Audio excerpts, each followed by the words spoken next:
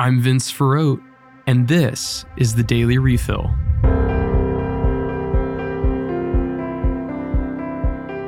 Up first today, Ukrainian President Vladimir Zelenskiy is calling on world leaders. Last week, conflict between Ukraine and Russia escalated near the Zaporizhzhia nuclear power plant in Russian-controlled territory of Ukraine. Attacks from the ongoing invasion of Ukraine struck very close to the power plant. Both countries blamed the other, while a majority of the world sided with Ukraine's assessment. Now, President Zelenskiy is calling on world leaders to increase and intensify sanctions on Russia to pressure them to leave the power plant. The United Nations has said that a delegation visit from its International Atomic Energy Agency is possible if both countries allow it. There's global interest and stakes in this situation. Should the plant enter a meltdown or malfunction, the entire globe would be affected either directly or indirectly. Let's pray for a peaceful resolution to the situation. In other news, the ongoing investigation into the events of January 6, 2021 by the House Committee continues. Most recently, the Justice Department has objected to the release of the affidavit that justified its search into former President Trump's home at Mar-a-Lago. They believe it would slow down the investigation by risking witness cooperation. The search went after confidential and classified documents that President Trump was believed to have taken with him when he left office. The former president has condemned the search as politically charged and motivated, while others have said it was necessary in order to find justice for the Capitol riots. Ultimately, the judge who signed the affidavit will likely be the one to decide if it will be released.